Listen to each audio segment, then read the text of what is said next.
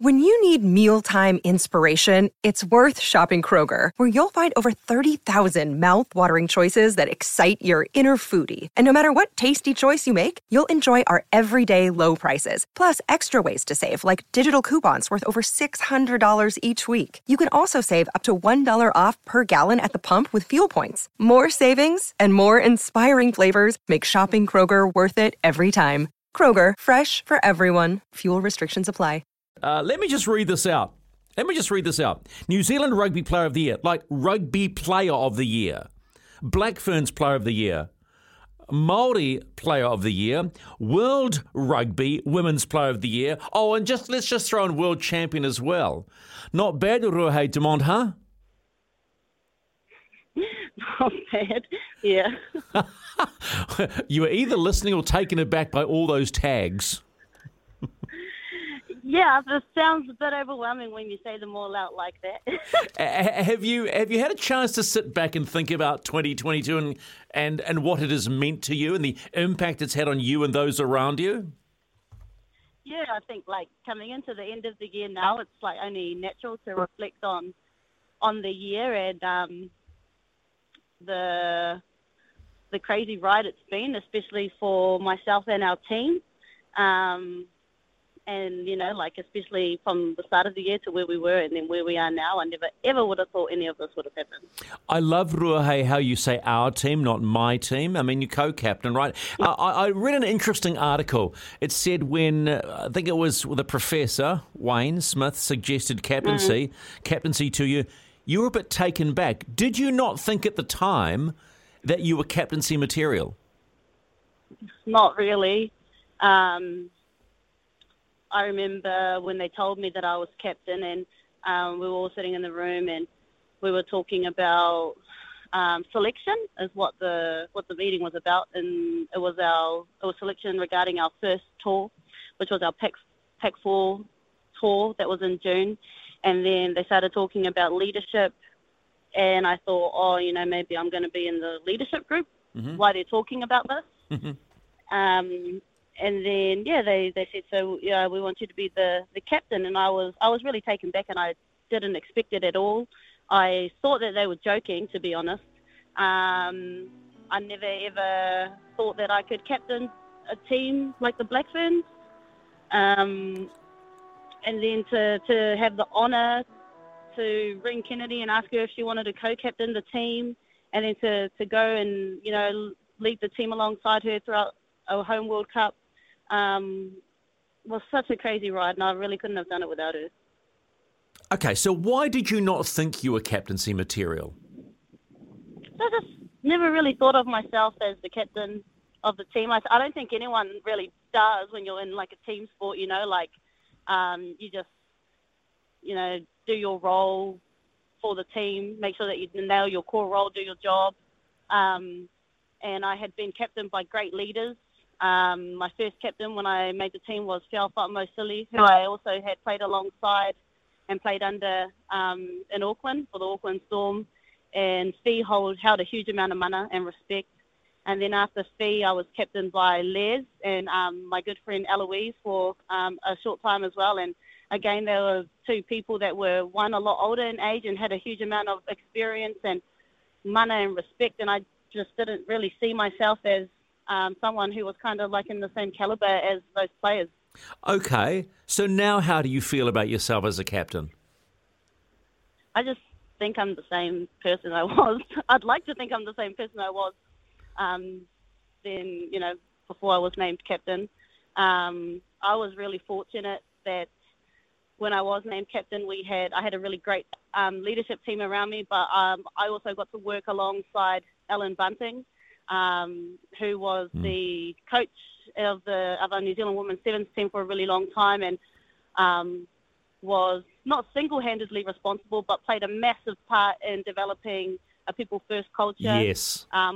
I'd seen the work that he had done with a lot of those players, and for anyone who's been involved in high-performance sports,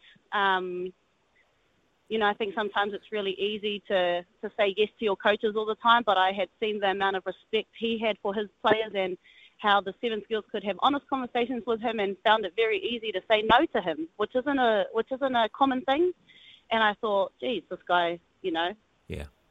is different. And he helped develop us as leaders. Yeah, I wonder, Ruahei, was there any personality issues that you might have thought about? Not having problems with individuals, but going, heck, if I'm a leader now, maybe I'm not going to be able to have those same relationships with the players that I had when I wasn't a captain.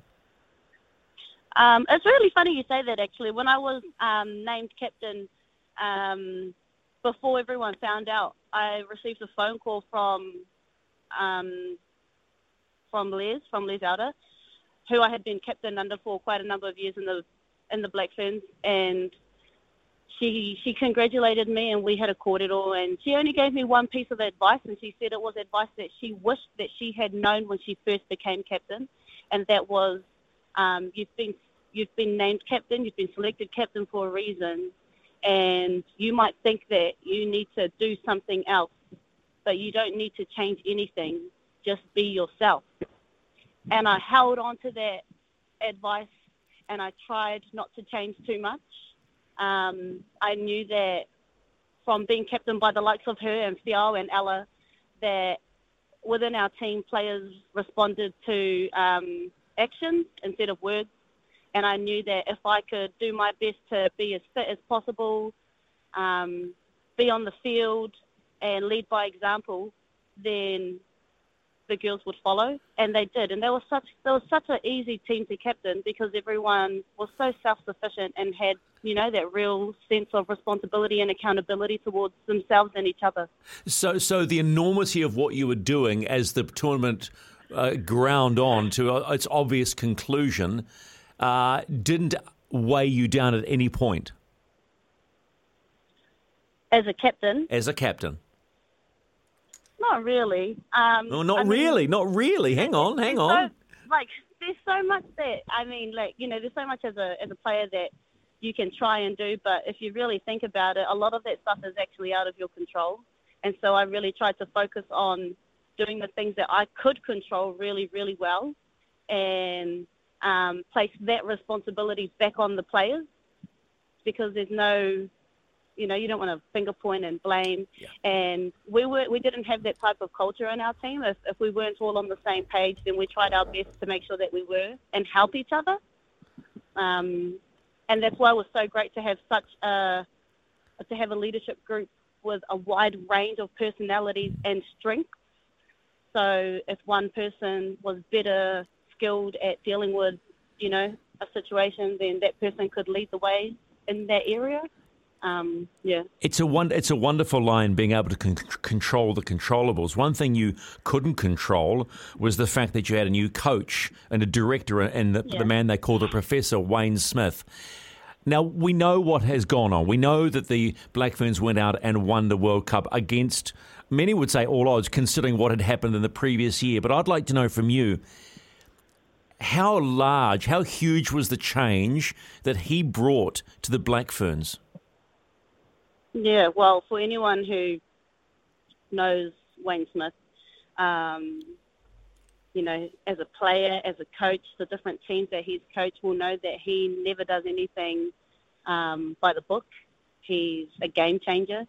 When he came and introduced himself to us, one of the first things he said was he's never followed the herd. And that's exactly what he did. And so everything that we did, most of it was different. Even though it was very similar, the way that you had to think about it, and there were very small bits of detail in there that made it very different. And it was not only a different style of play, but it was a different way of thinking about the game. And that's what was challenging for a lot of players, because we never thought about rugby like that. But that's what made it so exciting. When you think about what he has just said to you, thinking about the game, what were the key takeaways for you? Going, oh, hang on a minute, this is a direction. What were the big takeaways for you on that one? Geez, honestly, there were so many. I can't think of just like a real critical few, because there were so many, but they were so simple. And that I think if I had to summarize all of them, that's probably the biggest thing that I have taken away, is that you don't have to be fancy. It's very, very simple. You know, like he simplified a lot of. I know what you're saying. There is a rugby league coach by the name of Wayne Bennett. You would know, right? The master, they call him. Yeah. And he is of this. I get the impression from what you were saying, Ruahei, he is of the same mindset. Actually, the game is quite simple. Just play what's in front of you. It's pretty much, yeah. That's pretty much it. That's pretty much it. Yeah, and he called it. You know, a lot of people thought that we were playing flair, and we called it backyard footy, but it was just hard work, camouflaged as that, and that's absolutely right. Like, he had to be really, really fit to play his style of game, and you had to play to the strengths of each individual. So learning what each player can and can't do was really integral as well to, you know, to add that little bit of X factor. Without naming names, were there players that were basically given a shock with this changed style of approach? Oh, I would say everyone. I remember the very, very first training that we had with Smithy, and it was one of the worst trainings I've ever been to because everyone was so shocked and quiet and on edge because we didn't know what to expect. It was honestly one of the worst trainings we've ever had, ever, in my entire time. And then the next training was, you know, everyone brought their A game after that, but I'm pretty sure Smithy was probably shaking his head wondering what the hell he's gotten himself into. Yet he said in an and we laugh about it now. Yeah, of course he did. But yet he said somewhere during the time that working with your group of the Black Ferns reinvigorated his love for rugby. So from where you stand or where you're sitting right now, what do you think you gave him? What do I think our team gave him? Yeah. I know we gave him a couple of heart attacks right there at the end of the tournament. I'd like to think that he had a lot of fun. He had a lot of fun with our team. I know that for us, like he changed the way that we think about rugby and play rugby. And a lot of the girls said that this was their favourite season of rugby ever. And I hope that the memories that Smithy was able to create with us, he'll remember for a lifetime. And I know that he has said that, and he's a man of his word, and he's very honest. So while it was, you know, a challenging ride, I know that he was so proud of what the girls did. Do you think you took him out of his comfort zone? Because the overriding impression... Yes. Okay, so give me. Yes, I know that we did. Give me an example then. Smithy had worked with women's rugby in the Black Ferns years and years ago, and one of the trophies that we played for was the Laurie O'Reilly Cup between New Zealand and Australia, and Laurie was one of his great friends. That's right. And so he was involved with the team back in, I think, the 80s or the 90s. For a small time, and then he was with men. So when he came back to women, there were a few key differences that he had noticed, and he just couldn't get his head around them. And one of them was, like we played really loud music on the bus before the games. We liked playing music in the sheds, and he wasn't too sure if that was the right thing, and he didn't really like it at first. That was one way that we made him uncomfortable. We had a lot of dancing, a lot of fun and singing. That was a bit different for him. He initially didn't like that at first either. Those are the things that just like immediately come to my mind about him being uncomfortable. But he quickly recognised those two things that you've mentioned were part of who you were, and that was the trick to making it all work, right? Yes, it was. I remember one time it was right at the start, one of our first games, he asked if we needed to do like a reset after our haka before we went on and played. And we asked the team, and everyone said no, that they actually felt the complete opposite. And so that was interesting as well, you know, seeing like different things like that, the way that the girls or the team thought about and felt about, you know, different things. The team actually wanted to stay on that high after the haka and felt like the mana and the ihi from that could be transferred into the game. So that actually became like really important for us. What is your overriding memory of the World Cup?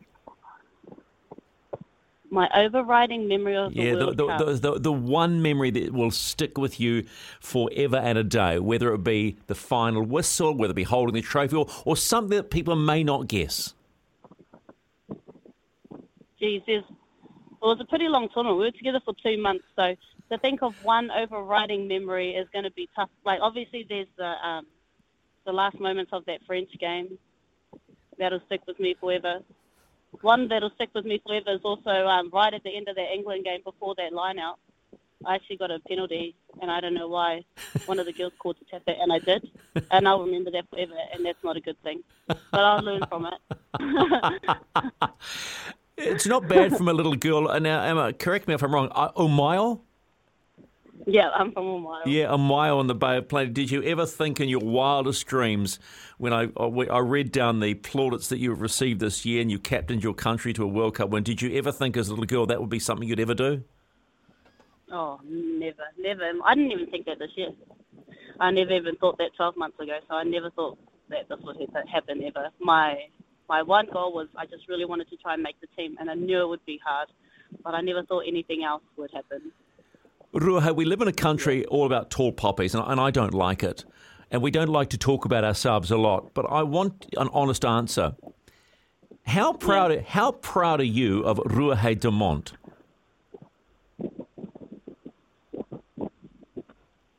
Yeah, I'm pretty proud. This year, yeah. Pretty proud. Humble as ever, right? Yeah. Yeah. And so what's next? Another year as a contracted player? Are you going to continue doing voluntary law? Because I know you're a lawyer and all that. Yeah. I don't know if I'll do the voluntary law out at the community law centre, which was really enjoyable. But I'm definitely still doing that, and just wanting to have a break at the moment though. I'm really, really passionate about not only being a rugby player but also pursuing interests outside of footy, especially with the history of injuries that I've had. You just never know what's going to happen. So I'm really looking forward to hopefully working with Kensington Swan, one of the firms up in Auckland next year. Actually, I should have asked you this right in the middle of the interview because I'm almost at the end, but I have to ask you one question, and please bear with me. You suffered a number of knee reconstructions. Just quickly, how debilitating is that mentally to suffer watching other players do what you want to do? Oh, yeah, that's a great question. It wasn't too bad the first two surgeries. My last one, though, I found that really, really mentally tough to try and get through for the exact reasons that you've just said. It was really challenging for me to go through the difficulties of a rehab that wasn't smooth at all, while at the same time, trying to support my friends and my teammates who were doing these great things on the field, knowing that I couldn't be out there with them or even have the opportunity to try and get out there with them. It was really, really tough.